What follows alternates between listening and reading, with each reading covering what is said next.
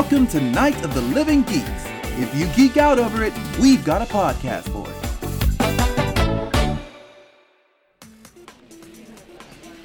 You are listening to Lunch Hour Anime Special. I'm Rage. I'm Jolly. And I'm Jen. Just Jen. Nothing weird. Today we're talking about a certain magical index. you can support this show and the Night of the Living Geeks Network by going to patreon.com/NOTLGs. Subscribe on iTunes, SoundCloud, and anywhere else you enjoy your podcast. If you like this show, take a moment to rate us on iTunes. Past episodes can be found at notlg.com/LHAS. ご聴取ありがとうございました。また来てください。 Nerf this. What? Okay, so Priestess Girl has the deep blood, and she's there because the protective power stops it from working on vampires.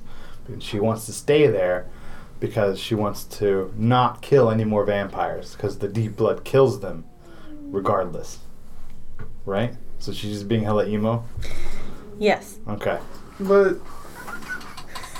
you need to eat. I don't know what's going on, man. I ate, like, grapes an hour ago, and I don't know what's going on.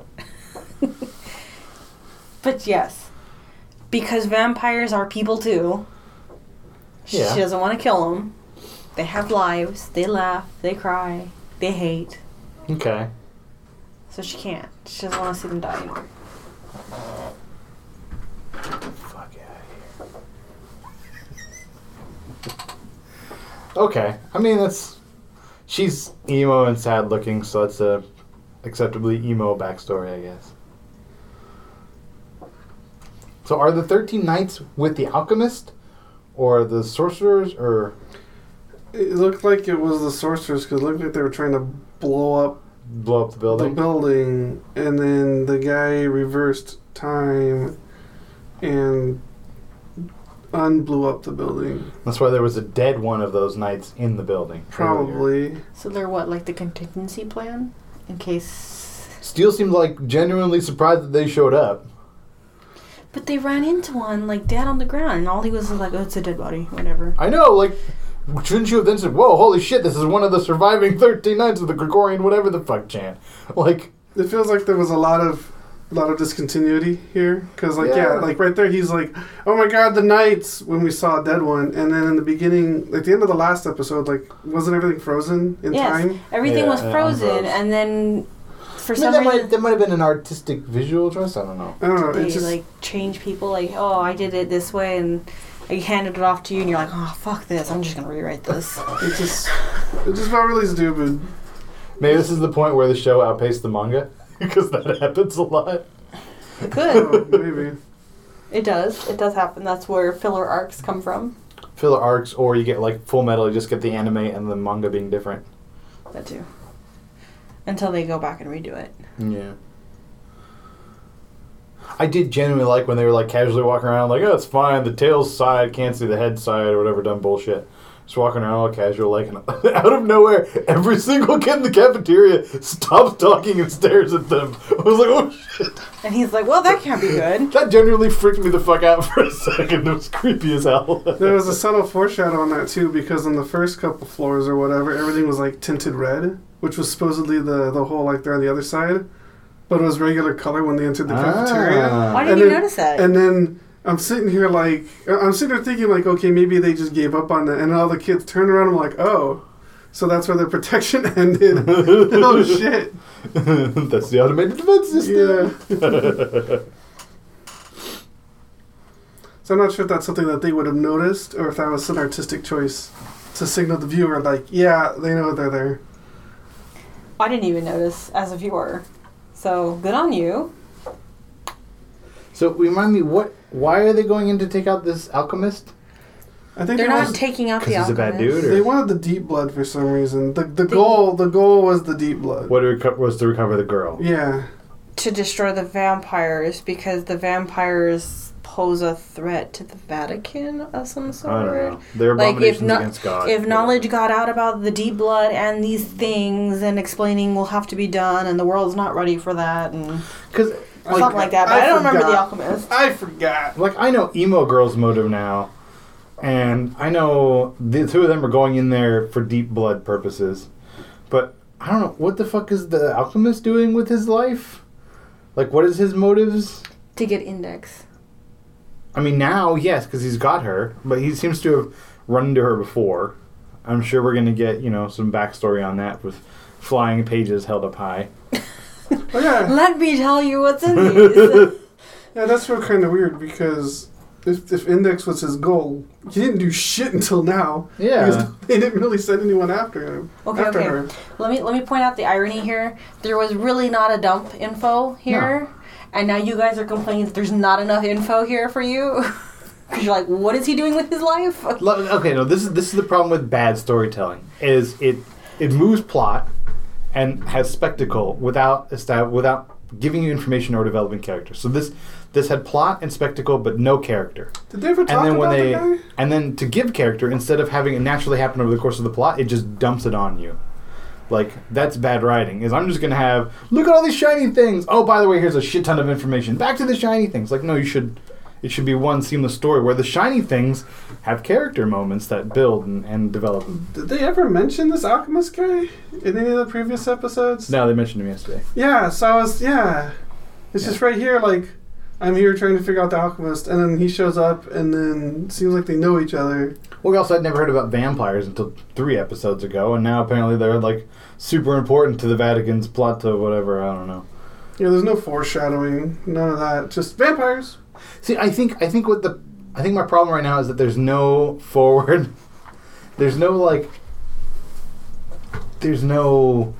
motivation, there's no forward overarching plot that we know of, because it was just, hey, there's this girl Index and I need to protect her, and oh, by the way, there's this deadline and I need to protect her and save her before this deadline. Like, up until now, there were info dumps, but at least the show had, like, this is what we are all doing.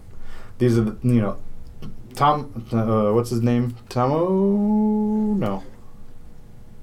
Tomo. This is what Toma is doing. This is what Index is doing. This is what Half Pants and Red Hair are doing.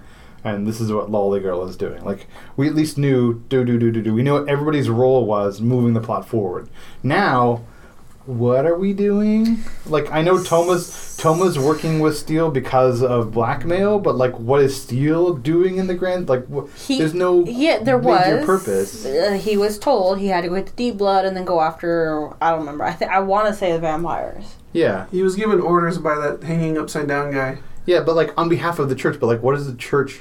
Like, what is the ultimate... Like, what are we building toward? I have no clue. So we're just kind of... Well, I think at this point... meandering along. Well, I think at this point, because of that whole past story arc, even if they gave us an info dump, we'd be like, oh, well, they lied to Steel before, so what makes me want to believe now? So even if they gave us an info dump saying, hey, this is what we want you to do and why, I don't think any of us as a viewer would be like, oh, yeah... They lied. I don't think I could trust this. At least we'd be able to talk about that's bullshit. Here's what's probably going on. I don't know. Like, there's just... I'm just kind of watching them. It's like, okay, there's an alchemist doing alchemy things. Stabbed himself in the damn neck. Yeah, that was an alchemy thing. That wasn't actually him. That was a fake body. Because he was in 2 places at once, right? He was with Steel and with Toma. So one of them was a fake body. I imagine is like inside the building, his will is reality. I imagine it's something like that. Probably, but... I'm not sure that he was in 2 places at once, because I think he took care of Steel while they were stitching up the girl. Could be, yeah. And then he's like, oh, there's another intruder, let me go deal with this guy too. So she didn't... Deep Blood doesn't want to kill vampires, that's why she's hanging out. I completely... Yeah, she doesn't want to kill vampires, so she was offered protection. She's in this place to protect the vampires because she doesn't want to kill them anymore. My eyes glazed over because she explained why she wanted to figure out the guy's plan or something. No, because this school has always been run by alchemists, right? So she came here because there was a barrier around the building so that vampires can't smell her because her smell is sweet to vampires. So they're attracted to her. And then she kills them accidentally. And then she kills them accidentally. Mm-hmm. So she's here to protect the vampires. So she has to stay within the barrier. The problem is this like cult of alchemists got taken over by Eddie Izzard. Or Aurelius Izzard. And Something Izzard. And he's not a good dude, but she's still protecting the vampires by staying there. And she never questioned him before. She was there before. That's the thing that's confusing. She was there before he came. Oh, okay. She was there. She's been there. He took over. She's never questioned him. And Toma's like, well, that's stupid. Why don't you question him? And that's when he pops up and's like, don't question me. I know what I'm doing here. I'm going to stab myself in the neck. And you're going to forget what happened. Oh, it was hilarious. You're not going to come any closer. He's like, whiff. I don't know if it's alchemy or hypnotism. Whiff.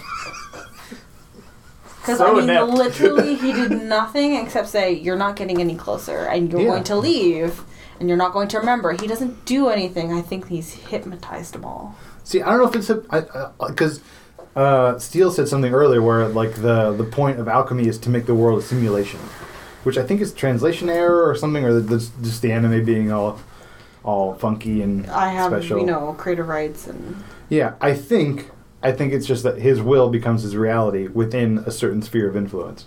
And I think here it's the building. So like, as long as you're in the building, whatever Aurelius Izzard says or wills is what happens.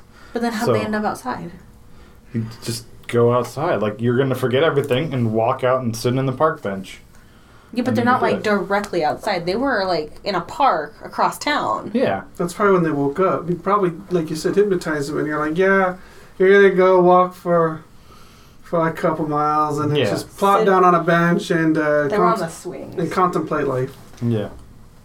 I think life is... I don't know, food. Food is life. Yes. Your stomach seems to think so. I don't know what's going on. Like, all three of us are sitting here, like, going back and forth with these chairs. Let me swivel. What do you want me to do?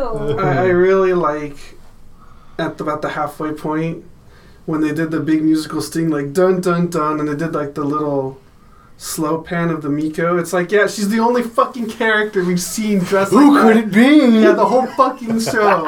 The only fucking character. Yeah, way to be dramatic there, show. Well, that's okay. When they started playing the music, when the 13 whatever dudes were, like, casting their spell, I swear to God that was, like, a ripoff of Final Fantasy music.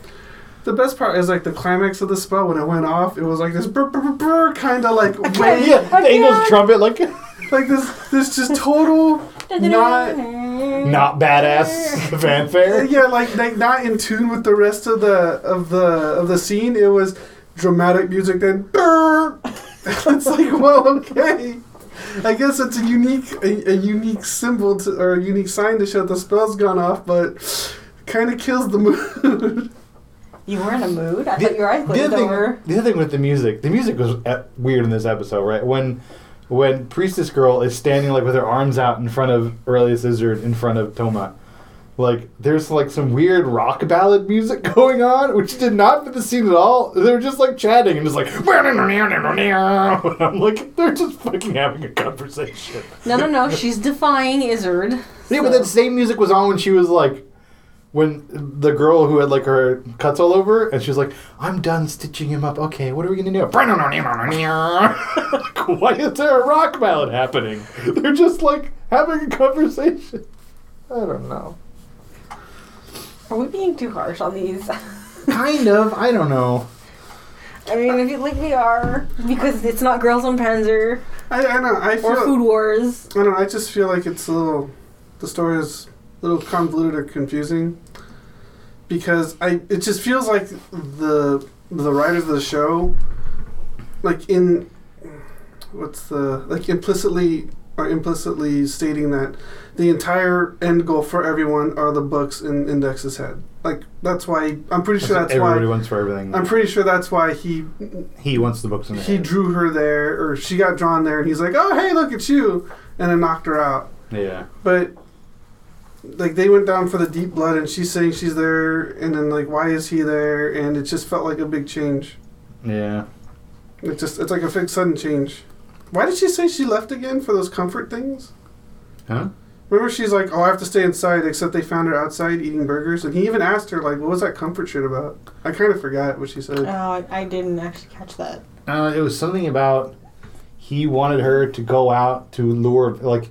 He's also interested, Aurelius Izzard is interested in vampire behavior or something, so he wanted to go out and see how they reacted to her being in the world and then come back. Oh, so he deliberately sent her out. Oh, Yeah, that's right. He sent her out and then That's- retrieved her. That's right. I That's remember right. that. He said some. She said something. And that's when he's like, well, why aren't you questioning his motives? And that one, yeah, but she's like, well, he promised he wouldn't kill any of them or something like that. No, I mean, she's not, I don't know, she was never whining like that, but it was just kind of like, oh, I don't know. She has been fairly, like, aloof for a lot of things. Yeah. She doesn't have a ton of emotion, which I imagine, okay, in her defense, probably happens when you wake up having 30 dead bodies around you. You kind of get a little emotionally shut down. Yes. But she's also, like, socially awkward. Like, she didn't even realize that she can ask for $1 from people, and then when she asked the $1, it was just seemed really, really awkward. You took a picture of me, give me $1. Said that. No, so And I'll then, say... and then when she came to, like, patch the girl up, she's just like, oh, she'll be okay. And then, don't look away, that's rude to the wounds or the wounded. Yeah, wounds are disgraceful or something like that. But I will say, you asked if we are being harsh on this. Yes and no. I always, in the 8 years of doing the comic book one, we've read a lot of bad comics, and it's okay to say that things didn't work for you, because you can't love on everything because there's so many things. There are good and bad things, and that's okay, so long as you always remember to appreciate the fact that whoever did this put out the effort to actually make it. Yeah. You know, I mean, I don't love this, but some people do, and the person who made it did, and so good on them. It's just it's not my taste, and these are the things I'm not enjoying. I don't hate it. I actually like it, but there are a lot of inconsistencies, between this last episode and this one, where the explanation of the flip side was different, and things were different. Yeah. Instead of being frozen, everybody was moving. There's a random guy. Oh, hey, he's actually one of the surviving. He's not just a dead body, but he's this guy. It's one of the surviving 13 Nights of the Grand whatever. Yeah, and now I have, emotional attachment to this guy. It's like, wait, before you were just acting aloof, he wasn't even there, man. Oh, yeah, it's just, I see that all the time, bro. I don't see anything special. Yeah, I mean, there's, especially with this one, it's just so noticeably different and changed. It does feel like someone wrote half the story and then decided to hand it off to somebody else who didn't know the first half and just kind of went his own way with it. Maybe that should be our research for the weekend. I really do think this might be where the anime and manga diverged or something like that, or creative team changed. It might be. I have actually no idea, but Research. still. Yep. Work. Yep. I'll leave that to you. I already do all the editing, posting. I already do all the work. I'll do the research. All right. Thank you. Thank you. You're the best co-host. Oh, thanks. Except we all know that everybody comes for, the headcanons that Alex puts out. Yeah. I highly doubt that, but sure, whatever. Good game? Good game. Good game. Good game. This has been a Night of the Living Geeks production. For more information and content, visit NOTLG.com.